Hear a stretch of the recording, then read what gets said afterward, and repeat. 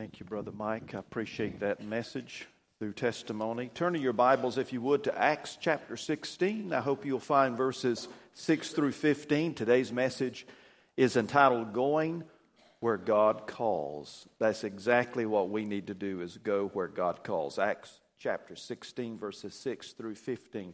Some of you may not know, but I grew up here in this area. I was born here in Douglas and raised out between Douglas and Pearson on the county line out in the country, a little farm. And I attended a church, Harmony Grove Baptist. I don't know if you know where that church is, a very small church. It was there that I heard the gospel preached and received Christ as my Savior. I was baptized, not in the church that didn't have a baptistry, but we found a place to baptize me, and I was excited about that. But, you know, growing up in that little country church environment was a blessing, and we sang some of those old hymns that are so dear to us even to this day. One of those hymns we sang was entitled Send the Light. How many of you have ever heard that hymn? It's a great message to it. I want to read some of the words. There's a call comes ringing o'er the restless waves. Send the light. Send the light. There are souls to rescue. There are souls to save. Send the light. Send the light. We have heard the Macedonian call today. Send the light. Send the light. And a golden offering at the cross we lay. Send the light. Send the light.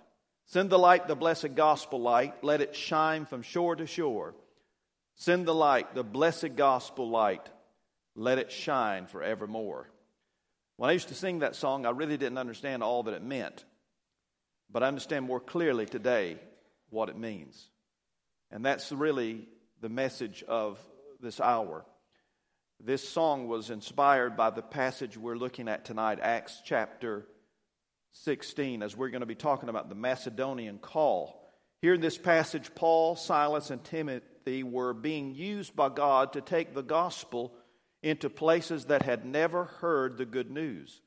They were seeing great success in their efforts. People were coming to faith in Christ. They were excited about beginning this second missionary journey and seeing more and more people come to faith in Christ, establishing churches and moving forward with God's call on their lives. But it was in that context that God redirected their plans. He changed their direction. Their sensitivity to the leadership of the Holy Spirit is emphasized in this passage, and that really is what I want to talk to us about this morning, as to how we are to learn to listen to and obey God's leadership. Now, we need to realize that God is calling us all to do a great work. He's calling us here as a church to do a great work. He's calling you as an individual to do a great and mighty work for Him. So we must listen to Him and obey Him if we fulfill that calling. It's not just that God calls the pastor and the staff. God calls all of us to be involved in kingdom work. He's called you, He's equipped you, He has prepared you, and the question is, will you and I obey Him? Now, how do we know where God is calling us? I've often heard people ask the question, how can I know the will of God? There are two things that are very important in knowing God's will for your life. First of all, you have to know God. If you know God, He will reveal His will to you. Now, it may not be at the rate of speed that you desire. I found that the Lord gradually uncovers His will in my life. One reason that is true, I believe, is because if He were to show us all that He has in store for us, at one time we would be overwhelmed. We would be frightened by it, and perhaps even become prideful in realizing all that God wants to accomplish through us. But God opens up His will one door at a time as we obey Him. So you begin to obey as a believer. You begin to obey God right where you are, with what you know to obey, starting with His Word. If we're in violation of His Word, if we're not obeying His Word, we can't expect Him to uncover more of His will to us. So young people, begin to obey God by obeying your parents. doing what is right, doing what the Bible tells you to do. As you begin to do those small things that we see as small steps of obedience, God will uncover for us His glorious will as we follow Him. So let's begin to look at this story here in Acts 16, beginning with verse 16, and we begin to see God giving direction to those that He's called. And first of all, He does that through restraint. We see the restraint of the Holy Spirit. The Holy Spirit restrained the mission work of Paul, Silas, and Timothy. They were going in one direction until God stopped them. He closed that door. Let's look at it here. We see He restrained them from speaking in Asia. The Bible says they passed through the Phrygian and Galatian region, having been forbidden by the Holy Spirit to speak the word in Asia. Notice that, forbidden by the Holy Spirit to speak the word in Asia. Now, it was not because there were not people in Asia who needed to hear the word. Asia was a dark place, and they needed to hear the gospel. But God said, this is not where I want you to go now. I want you to go in a different direction, so He closed the door. By the way, this is not the continent of Asia, but the province of Asia within the peninsula of Asia Minor. But God said, no, don't go there. I want you to go in a different direction. So He closed the door. That's how He directed them, by closing the door. Sometimes God directs us by closing the door. There's another example here in that verses 7 and 8 goes on and talks about how that they were restrained to speak in Bithynia. Let me read it for you. And after they came to Mysia, they were trying to go into Bithynia, and the Spirit of Jesus did not permit them. And passing by Mysia, they came down to Troas. Troas was a port on the Aegean Sea. So God had stopped them. He restrained them. He closed the door to Asia and Bithynia because He wanted them to go in a different direction. Sometimes when God closes a door in our lives, you know what we do? We have a spiritual pout. We get upset with God.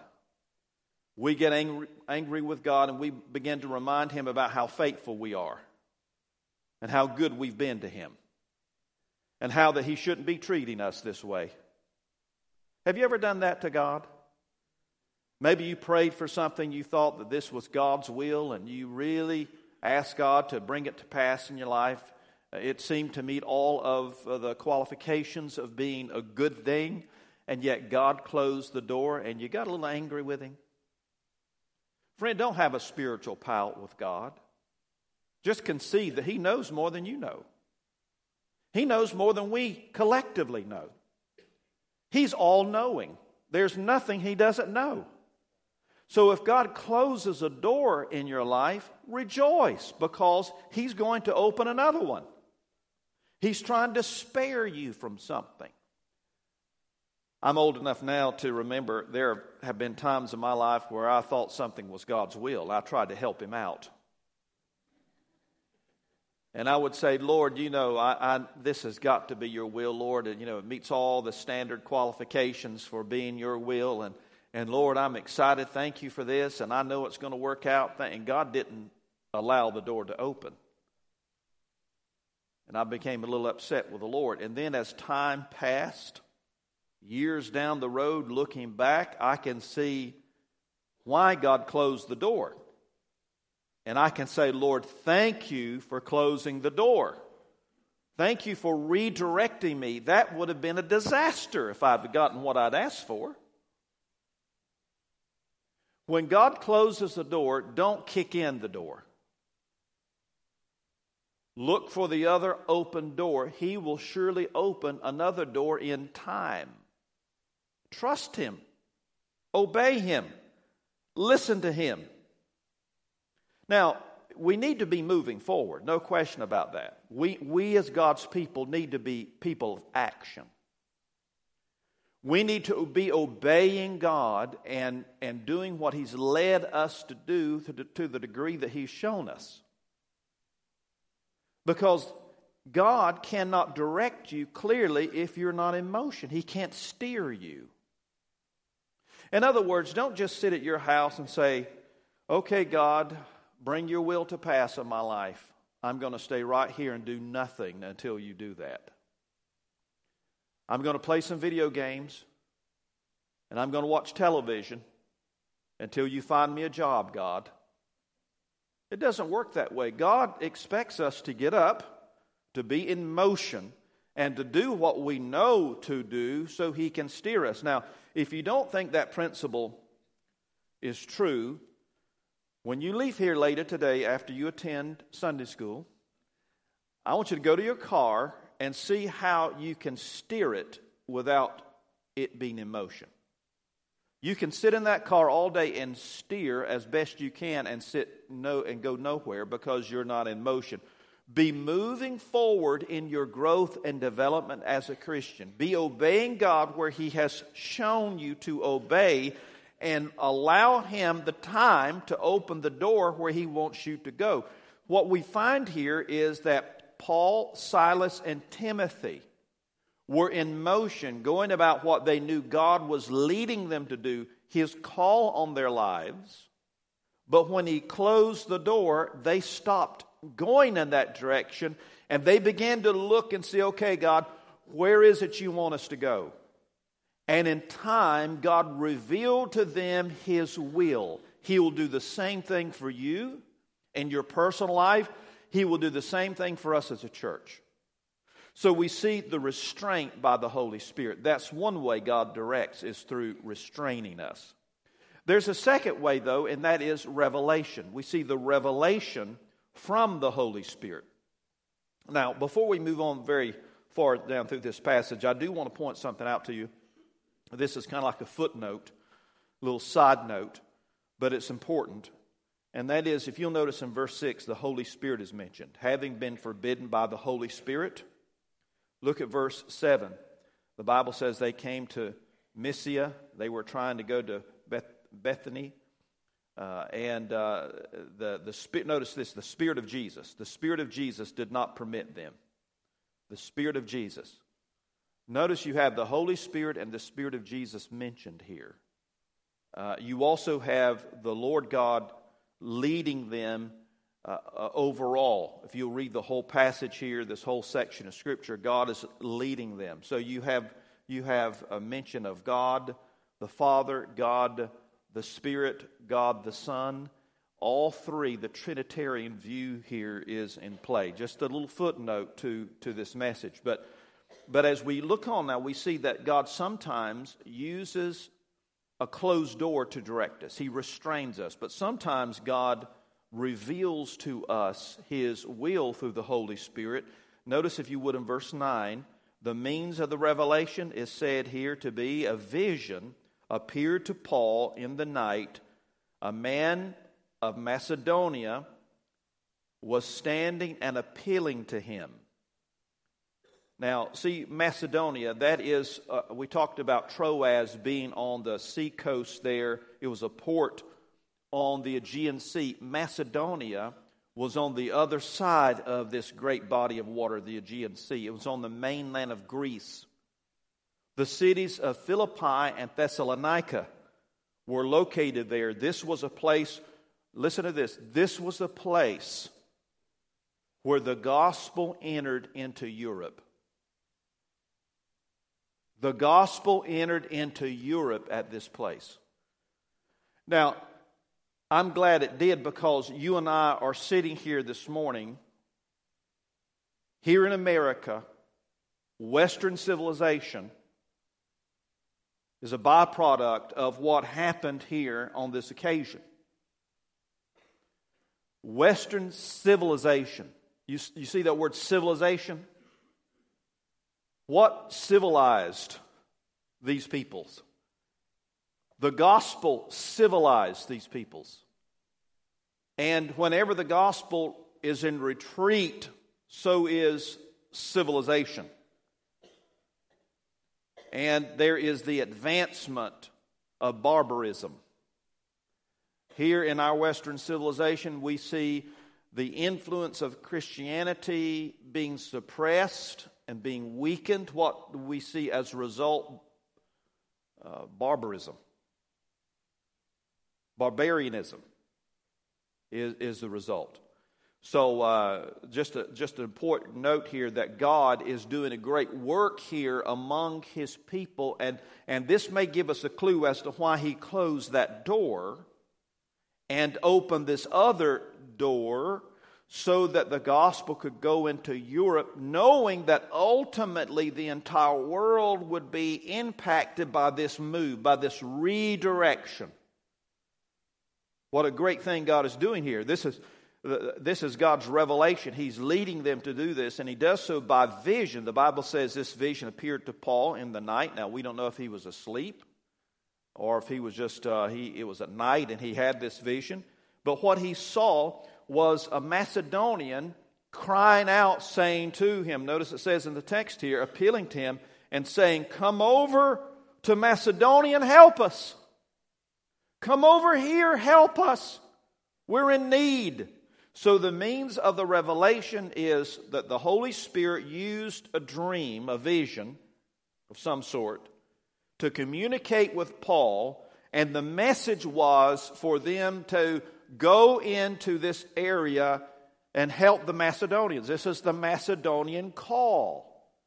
There's this great appeal, come help us. Come here, help us. And when Paul saw this, his conclusion was that God is opening a door in this other direction. He closed the door first. Now He's opening the door.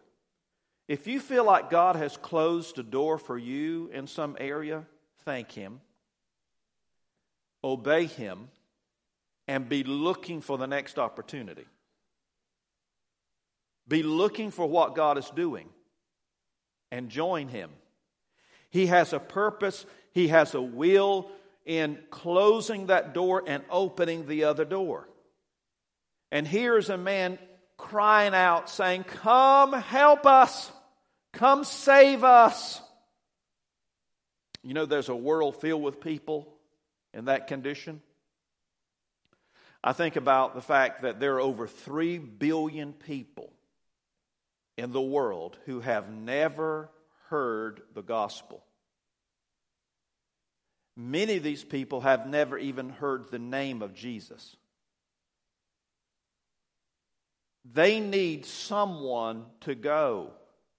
They need someone to impact their lives. And I would say, you've heard me say, and I know you're going to get tired of this, but there are 47,000 people within 20 miles of this church, a 20-mile radius, who are unchurched. They need the gospel. No one should go to hell from Coffee County without hearing the gospel. God is sending us to go to these people. He's already positioned you there.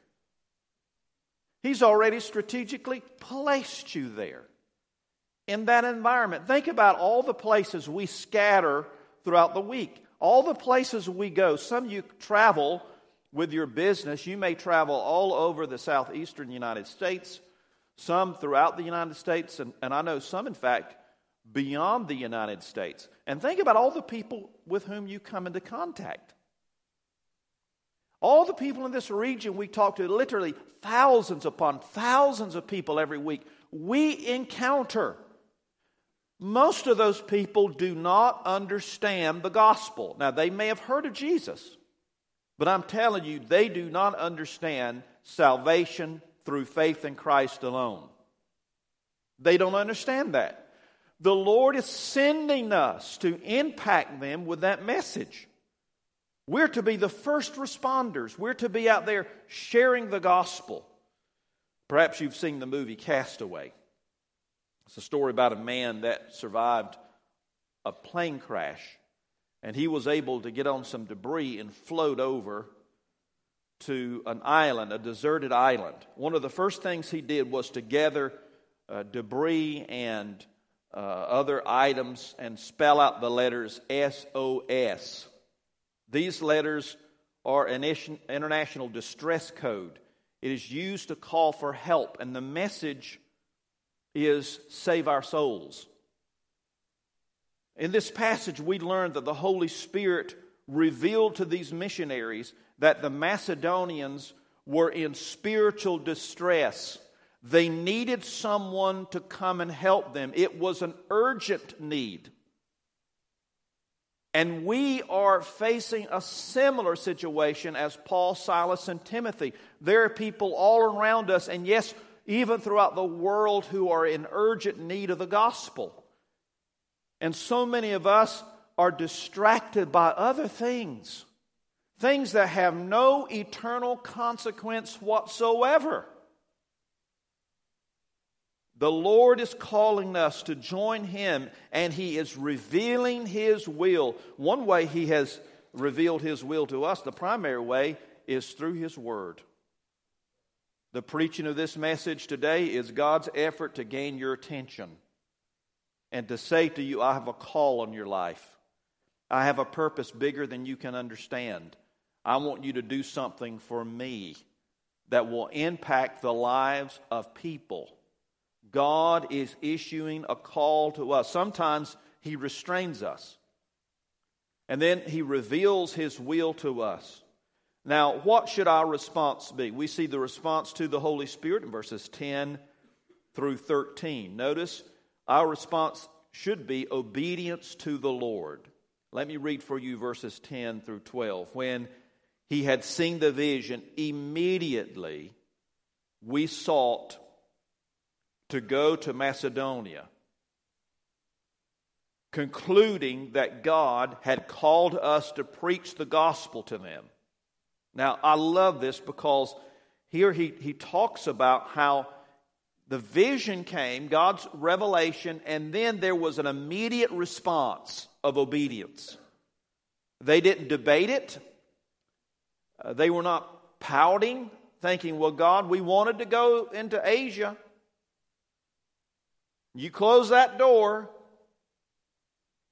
They responded with immediate obedience. And that should be the response of God's people today. That we obey what He tells us to do. And they went and they preached the gospel there. They felt God's call to go there and present the gospel message to the people in that area.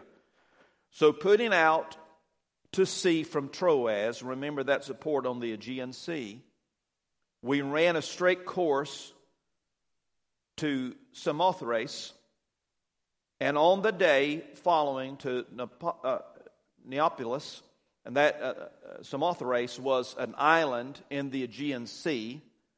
Neapolis is a port city for Philippi. And from there to Philippi, which is a leading city in the district of Macedonia, a Roman colony, and we were staying in this city for some days.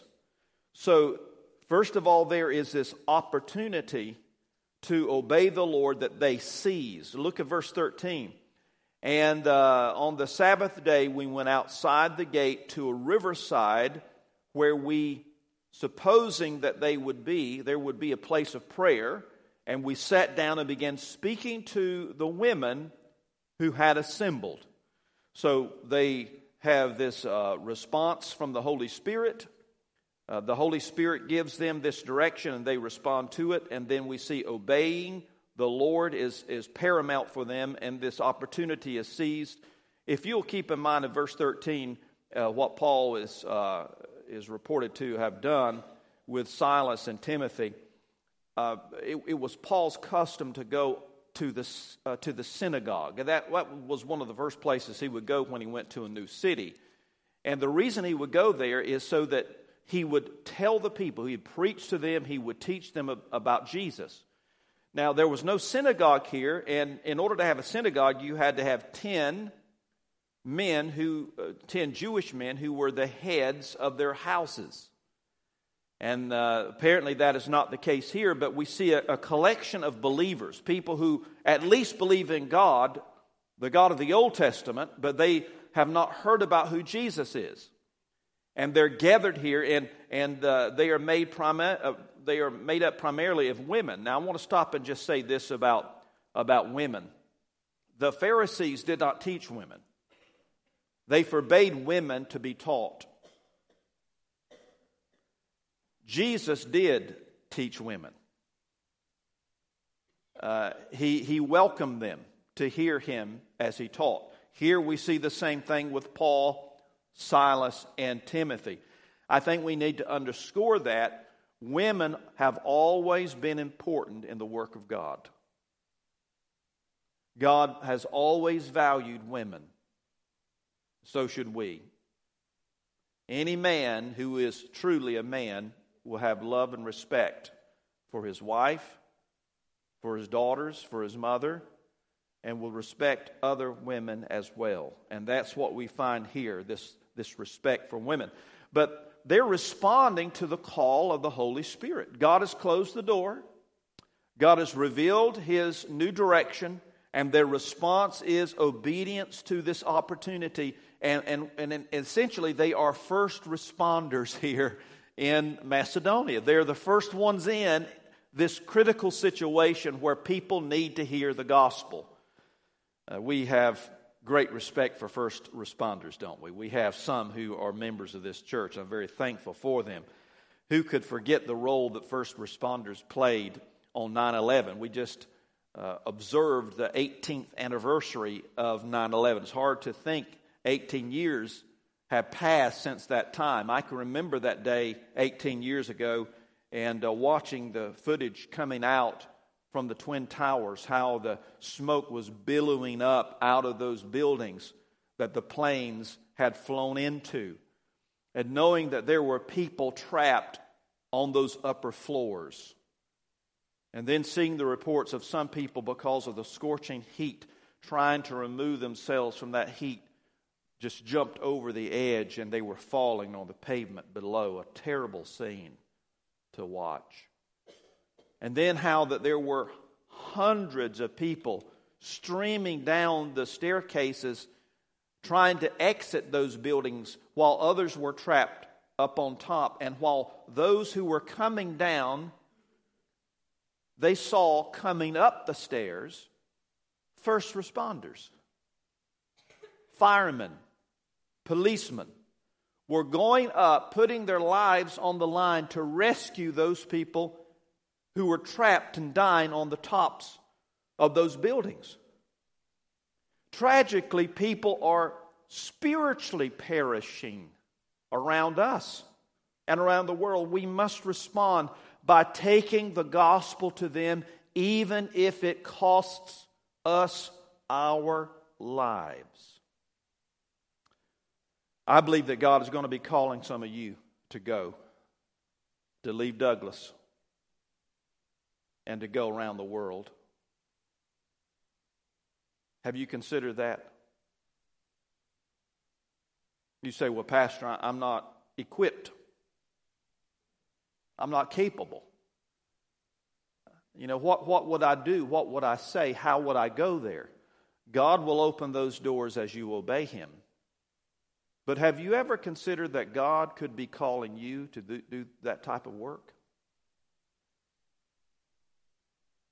In my former church, Tabernacle, we had 5 families living on the field. Most of them were living in places that were so dangerous we could not even use their names publicly in a service. And when we would send an email to them, we had to use coded language. They were brought up at Tabernacle. I attended with many of them. I went on mission trips with them. I watched them grow.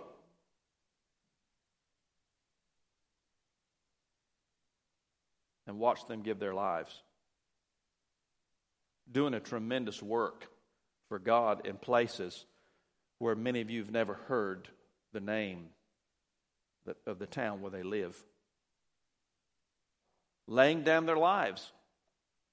Common, ordinary people. Our tendency in our day is to choose a job and say, Lord, we want you to approve this. Lord, would you bless this? What God wants to do is to say, let me show you where to go. Let me open a door for you.